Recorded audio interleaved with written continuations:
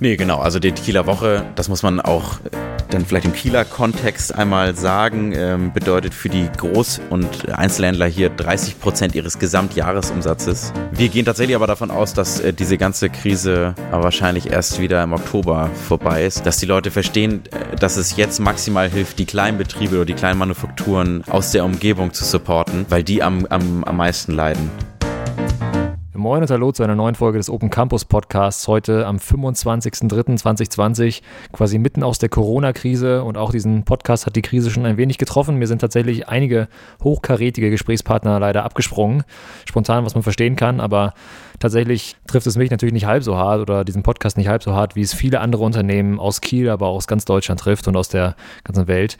Und deshalb wollen wir in den nächsten Wochen so ein bisschen schauen, dass wir gerade den Unternehmen, die hier lokal in Kiel Hilfe brauchen, die hier schwer getroffen sind von der Situation, eine Stimme geben und schauen, wie es bei denen vorangeht. Und heute die erste Firma, die da ist Lille. Ich habe Florian Czeske, einen der Gründer von Lille.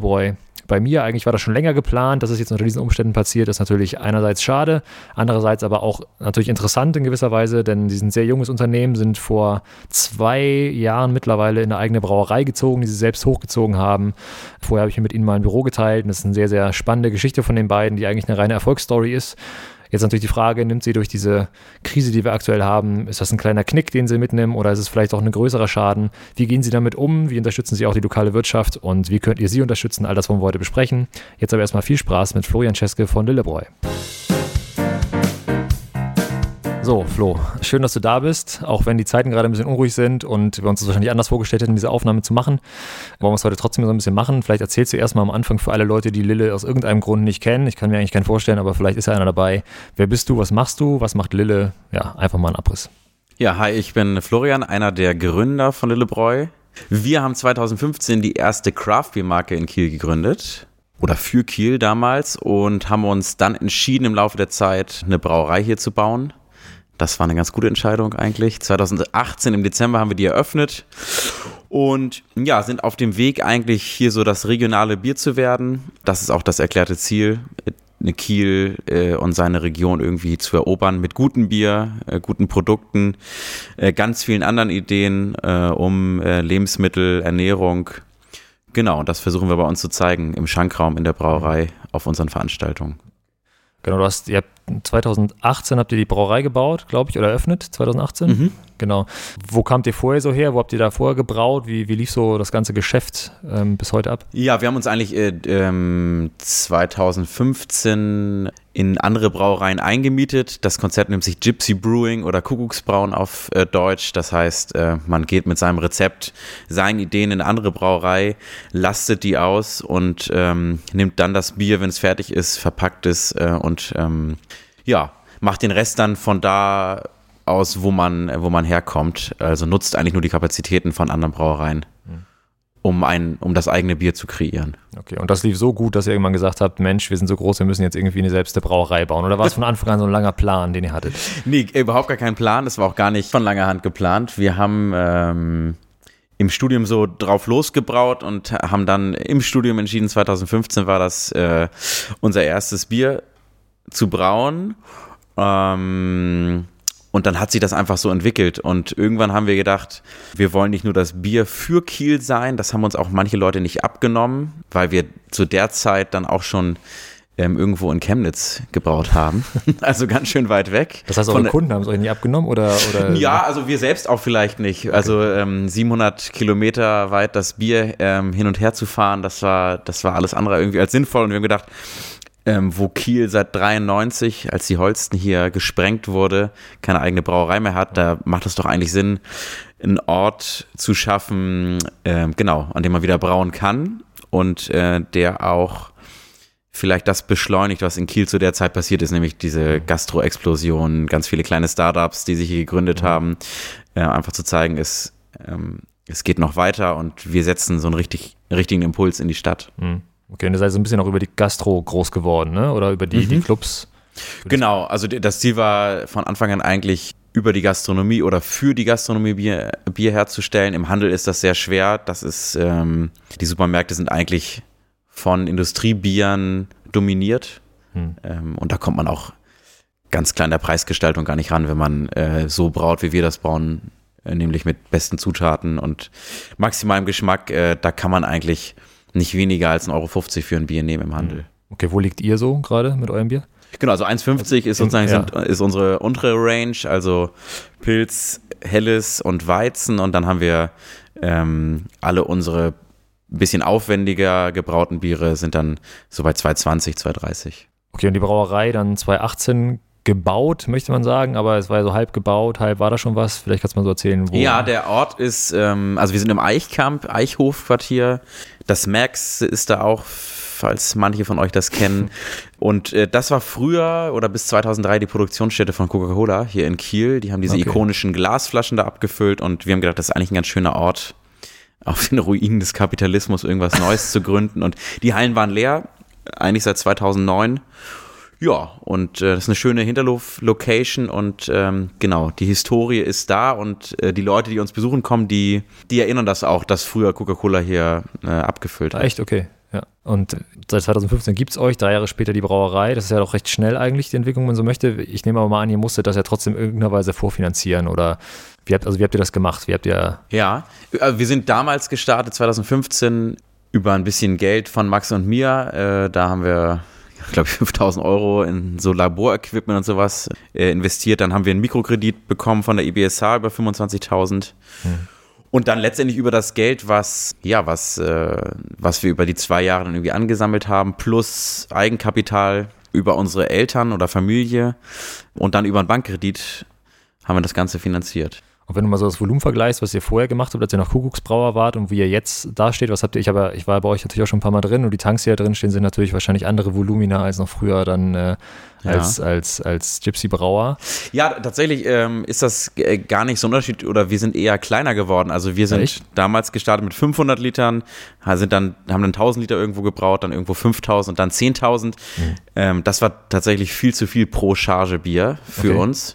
Und da wir mehr Sorten machen wollten und so ein bisschen auch die Freiheit nehmen wollten, wieder saisonale Biere zu brauen, haben wir gesagt, wir bauen eine 3000 Liter Brauerei.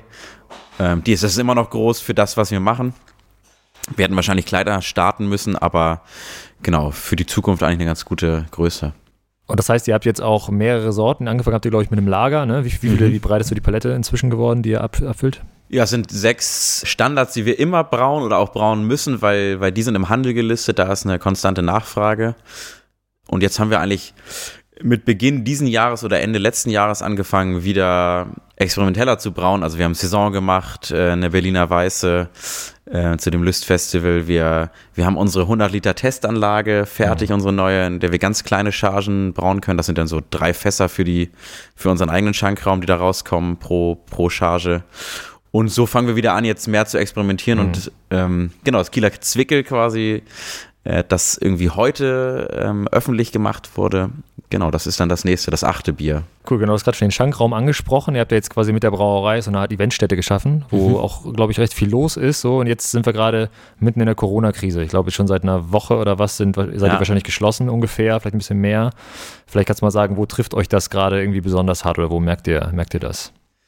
Also für uns ist das tatsächlich extrem problematisch, weil wir, anders als wir damals gestartet sind, eben nicht nur ein reiner Produktionsbetrieb sind mit einem kleinen Schankraum, sondern inzwischen, ich würde behaupten, 60% unserer Umsätze über diesen Ort generieren. Das heißt, 30-40% kommen aus dem Schankbetrieb, der Donnerstag bis Samstagabends stattfindet.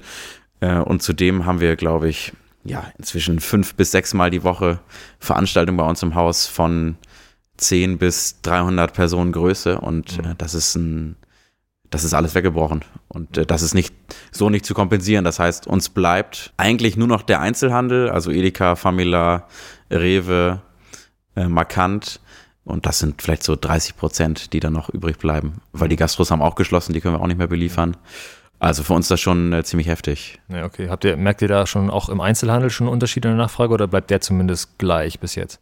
Das ist das Schöne in Kiel, muss man tatsächlich sagen. Der Einzelhandel zeigt sich extrem solidarisch. bedeutet, wir haben letzte Woche, glaube ich, so viel Bier in den Handel gebracht wie seit der Kieler Woche letzten Jahres nicht mehr.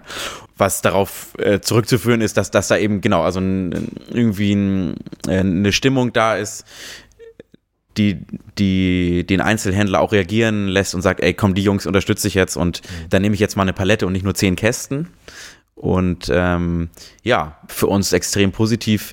Wir wissen natürlich nicht, wie sich das im April dann auswirken wird. Aber der Einzelhandel ist momentan noch eine sehr gefestigte und feste Größe und da können wir mit einem relativ konstanten Absatz, denke ich, planen, außer die Apokalypse irgendwie bricht aus, wovon wir jetzt erstmal nicht ausgehen. Okay, ja, interessant, dass du das sagst. Ich weiß noch, dass es für euch, glaube ich, soweit ich mich zurückerinnern kann, damals, als wir uns auch das Büro geteilt haben, war immer so ein bisschen Diskussion, sollen wir in den Einzelhandel rein oder nicht? So, das war für euch, glaube ich, nicht von Anfang an klar. Ne? Seid ihr wahrscheinlich froh, dass ihr euch dann doch in die Richtung entwickelt habt, oder? Ja, also als wir zusammen im Büro saßen, da waren wir dann auch eher noch, ich sag mal, Craft-Bier mit dem Ansatz, irgendwie experimenteller und extremer zu brauen. Und für uns hat sich das Ganze dahin entwickelt, dass wir mit derselben Qualität brauen wie jede andere Craft-Bier-Brauerei und mit demselben Anspruch, aber eher das Bier für die Region sein wollen. Und das bedeutet auch, im Handel erhältlich zu sein, mit diesen 6 Sorten Standards, die wir haben, die auch liefern zu können und dem Kieler auch zu zeigen, ey, das ist das Bier oder dein Bier aus deiner Stadt. Jetzt habt ihr auch immer viel Bier geliefert, du hast auch schon die Kieler Woche angesprochen, eben auch für die Kieler Woche, ne? Ich glaube, letztes Jahr auch, ist es richtig, 30.000 Liter für die Kieler Woche, habe ich mir das richtig gemerkt? Ja, genau. Siehst du. Und gut, die wurde verschoben, ist nicht abgesagt sozusagen, aber wie ist denn das? Musste man dafür schon vorproduzieren oder ist das noch zu weit weg und war für euch jetzt erstmal kein großer Schock, dass es erstmal ausfällt? Ja, wir haben tatsächlich nicht das Kieler Woche Bier vorproduziert, sondern alle anderen Biere, weil letztes Jahr das größte Drama eigentlich war, dass wir nach der Kieler Woche ausverkauft waren. Es gab keine einzige Sorte mehr von uns, was zu einem riesigen Verlust geführt hat.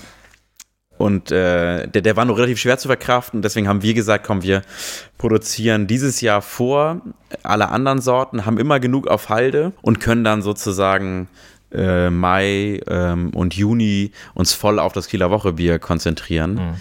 Das heißt, die Lager waren ganz schön voll oder sind ganz schön voll. Und ja, wir hatten, glaube ich, Vorbestellungen jetzt von den Supermärkten schon in Höhe von 25.000 Litern.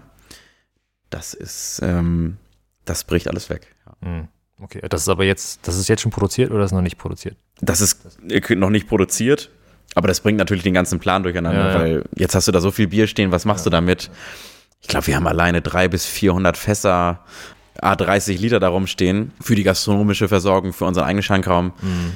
Kein Mensch trinkt jetzt mehr Fassbier. Ja, vielleicht kannst du einmal kurz sagen, wie so die Produktionszyklen sind bei euch. Also wenn da irgendwie was im Plan reingerätscht, wie lange dauert das, bis so ein Bier wenn es in den Kessel reingeht, wann ist es in der Flasche? Ja, also der Brauvorgang dauert tatsächlich nur 6 bis 10 Stunden, sage ich jetzt mal. Und fertig ist das Bier dann 4-5 Wochen später. Okay. Genau, in den Zyklen müssen wir also nicht planen. Also wir machen eine Jahresplanung, weil wir ungefähr wissen, glauben zu wissen, was dieses Jahr passieren wird an Bierabsatz. Das hat sich nun alles anders entwickelt. Aber genau, da gibt es einen ganz fest getakteten Brauplan, der davon ausgeht, dass wir eben jede Woche 2-mal, 3-mal brauen und 2 bis 3-mal abfüllen. Und wir fahren tatsächlich fast auf Maximallast auch unser System. Und das ist natürlich jetzt nicht mehr aufrechtzuerhalten. Das heißt, jetzt lagert ihr oder habt viel fertiges Bier stehen, was nicht weg kann. Bier hält sich länger, schätze ich mal. Ne? Das entsorgen müsst ihr es wahrscheinlich nicht, oder? Nee, entsorgen müssen wir es nicht. Das ist das Schöne. Wir haben ein Jahr Haltbarkeit, weil wir so clean arbeiten und so viele Tests zwischendurch auch durchführen, um die Qualität da zu kontrollieren. Ja, ein Jahr lang kann das jetzt herumstehen. Nur grundsätzlich ist es so, kein Bier ist bei uns länger als 3 Monate im System. Ja. Also eher noch weniger. Was also super dankbar für den Kunden ist. Er bekommt immer frisches Bier und für uns auch. Aber genau, mal gucken, was jetzt passiert. Ja, was jetzt passiert, das ist ja die spannende Frage. Wenn man mal auf die wirtschaftliche Seite guckt, du sagst, viel bricht weg, was an Umsatz geplant war, was ihr habt kommen sehen und so weiter. Was habt ihr denn, also im Startup-Kontext sagt man ja immer, wie viel Runway habe ich noch, bis das Ding abhebt? Ihr seid ja eigentlich schon in der Luft. Wie viel habt ihr noch im Tank? Also wenn du so vorausschaust, jetzt sind es bis, glaube ich, Mitte April, ist alles dicht. Vielleicht dauert es noch länger. Also was ist so was sind so eure Aussichten? Wie lange könnt ihr denn so im Status jetzt eigentlich weitermachen? Ja, das ist eine gute Frage, aber wir haben natürlich, oder ich habe natürlich eine konstante Liquiditätsplanung irgendwie laufen. Bedeutet, wir haben jetzt gut verkauft. Die Supermärkte zahlen so 2 bis 4 Wochen lang, dauert das. Das heißt, über die nächsten 4 Wochen kommen wir noch, aber wir haben Fixkosten in Höhe von 30.000, 40.000 Euro im Monat. Die müssen ja sozusagen erstmal finanziert werden. Alle Mitarbeiter, alle Angestellten sind in Kurzarbeit. Das entlastet schon mal das System. Aber sowas wie Miete, Zinsen, Tilgung, das lässt sich natürlich nicht einfach aussetzen. Wir gehen tatsächlich aber davon aus, dass diese ganze Krise, und das klingt jetzt super pessimistisch, aber wahrscheinlich erst wieder im Oktober vorbei ist und erst im November überhaupt eine normale Absatz wieder da ist. Und dann wahrscheinlich nicht der Top-Absatz, den man jetzt im Sommer hätte, schätze ich mal. Nee, genau. Also die Kieler Woche, das muss man auch dann vielleicht im Kieler Kontext einmal sagen, bedeutet für die Groß- und Einzelhändler hier 30% ihres Gesamtjahresumsatzes. Und für uns eben auch, ich sag mal, ein zusätzlicher oder 1,5 zusätzliche Monate obendrauf in einer Woche, so an Absatz. Und das ist nicht auszugleichen. Ja. Zumal die ganze Feriengastronomie an der Küste auch dicht hat. Wann macht die wieder auf? Keine Ahnung.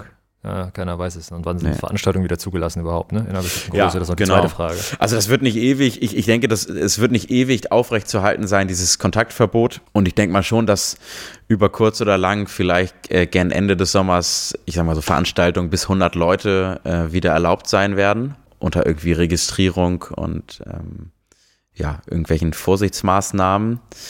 Aber irgendwie ein großes Volksfest zu feiern, wie die Kieler Woche oder irgendwie ein Festival zu veranstalten. Also das sehe ich für dieses Jahr nicht. Gar nicht. Ja, denke ich tatsächlich auch. Wie ist so, du hast gerade schon diese politische Dimension angesprochen, von Kurzarbeit sind eure Leute schon. Wie ist sonst so, wie blickst du so auf die Entwicklung da, was Soforthilfe angeht? Das wurde ja, glaube ich, im Paket auch gestern beschlossen. So. Ja, ich glaube, da ist Deutschland, glaube ich, in einer ganz guten Situation, anders als andere Staaten. Haben wir da schon irgendwelche Mechanismen, die dann wahrscheinlich relativ schnell wirken können. Frage stellt sich immer bei einem Startup, das noch nicht in der Gewinnzone ist, so wie wir das sind. Also wie bewertet das sozusagen eine Bank? Wie bewerten das die Förderinstitute? Wie wichtig ist sozusagen das Überleben von so einem kleinen Startup im Vergleich zu irgendwelchen großen Firmen mit Tausenden von Angestellten? Ja, es gibt ein Soforthilfeprogramm in Schleswig-Holstein für Hotellerie und Gastronomie. Da sind die Antragsformulare noch gar nicht raus. Aber so wie es aussieht, fallen wir da rein und dann kann es wahrscheinlich relativ schnell gehen, dass wir die nächsten Monate auch überstanden bekommen. Okay, und diese ganze Sache mit Krediten, die auch quasi durch die Medien geistert, dass Kredite dagegen gestellt werden sollen und quasi die KfW, nicht die KfW die Bürgschaft übernimmt, sondern doch, oder? Ich weiß gar nicht genau, wie es genau geregelt ist, auf jeden Fall. Ja, das Land oder die Bürgschaftsbanken übernehmen sozusagen das Risiko und die Kreditanstalt für Wiederaufbau ist die KfW gibt das Geld sozusagen raus oder sichert das ab. Ja, also das ist, sowas muss man machen. Also wir sind halt in der Dimension angelangt, kann ich auch so sagen, eben diese 30.000, 40.000 Euro Fixkosten verursacht im Monat ohne Absatz oder mit geringem Absatz kriegen wir die also nicht mal gedeckt. Und wir gehen davon aus, dass wir so 250.000 bis 300.000 Euro brauchen werden, alleine an liquiden Mitteln, um das irgendwie stemmen zu können. Da liegen wir genau im Rahmen von diesem kleinen Förderprogramm tatsächlich. Und ja, das sind dann Kredite, die mit einer langen Laufzeit, mit einer niedrigen Verzinsung und relativ lang tilgungsfrei sind. So. Und das ist dann extrem ärgerlich, dass man sowas dann doch wieder machen muss. Ja. Andererseits sind wir in der Situation, dass wir ja tatsächlich stark wachsend sind und uns schon vorstellen können, sowas dann zurückzuzahlen, wohingegen ein Gastronom, der seit 10 Jahren den gleichen Ertrag erwirtschaftet, wo soll der dann jetzt, also wie soll der das denn jetzt zurückzahlen? Also auf welche Art und Weise soll das klappen, wo der genau weiß, was er jedes Jahr eben erwirtschaftet, ja. Ja, und da würde ich gleich nochmal drauf gucken wollen, auf diese ganze Gastro-Geschichte. Aber jetzt seid ihr ja auch, weil du mit Mitarbeitern gerade schon gesprochen hattest. Wie viele Mitarbeiter seid ihr jetzt bei euch? Ja, wir sind 2 Geschäftsführer, Gesellschafter, Max und ich. Und dann haben wir noch 6 Festangestellte. Ja, das ist natürlich auch eine neue Situation für euch. Ne? Also jetzt gerade durch die Krise sowieso. Aber dann zu wissen, wir haben noch Mitarbeiter, so wie ruhig schlaft ihr beide gerade? Tatsächlich bin ich momentan relativ entspannt, was das Schlafen angeht. Weil ich mich aber auch ziemlich gut auf die Leute verlassen kann, die wir im Team haben. Das heißt, da ist irgendwie auch jeder bereit zu sagen, komm, er trägt seinen Teil mit. Und wir haben es geschafft, das irgendwie im Homeoffice und auch in der Produktion irgendwie so aufzuteilen, dass das funktioniert für alle Festangestellten. Ärgerlich ist es natürlich für die 20 oder 25 Werkstudenten und Aushilfen, die wir haben, die alle de facto jetzt keinen Job mehr haben. Ja. Wenn du die Gastro, da ist ja auch viel, Werkstelle nicht, sondern 150 Euro Kräfte und so weiter.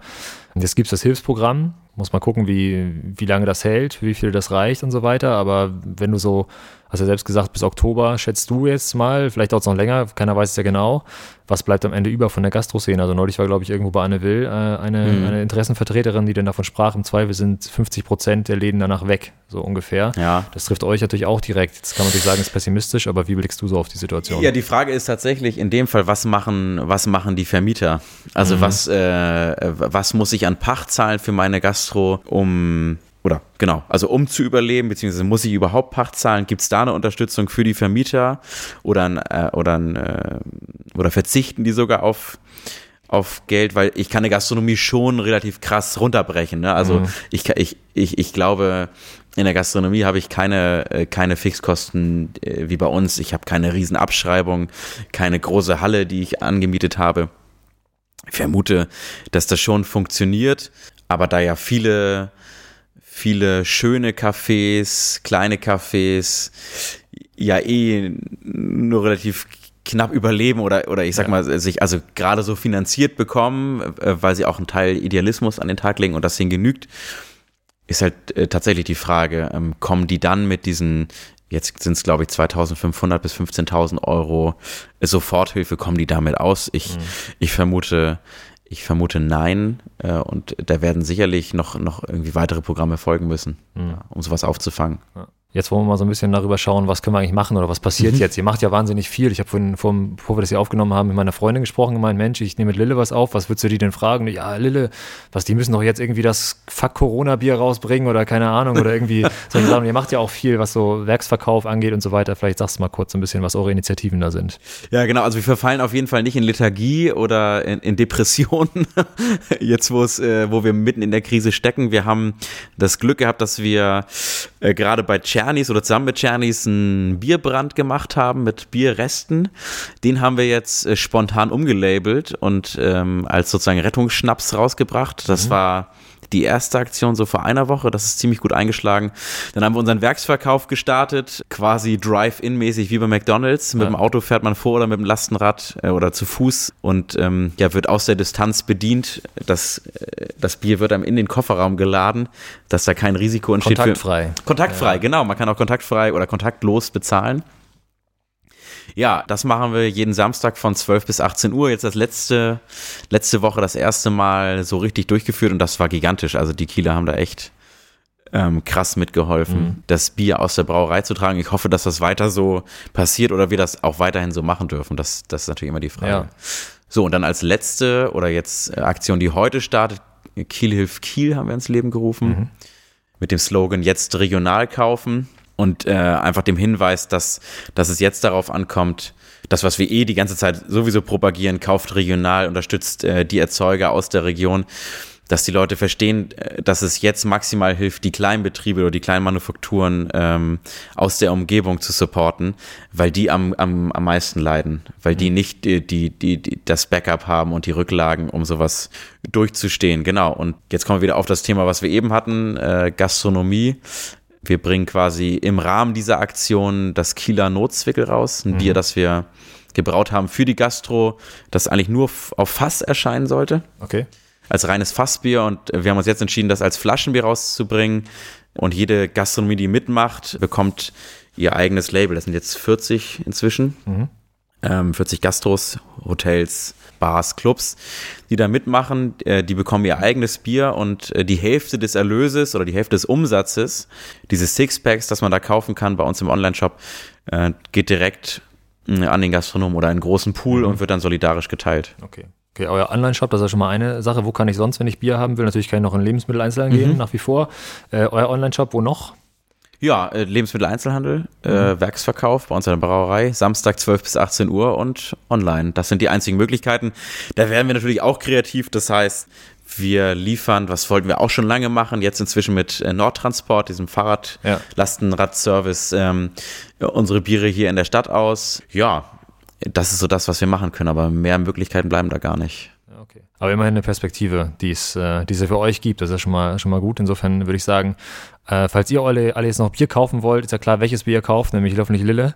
Und wo ihr es erwerben könnt, wisst ihr jetzt auch. Samstag ist wieder Werksverkauf, deckt euch ein.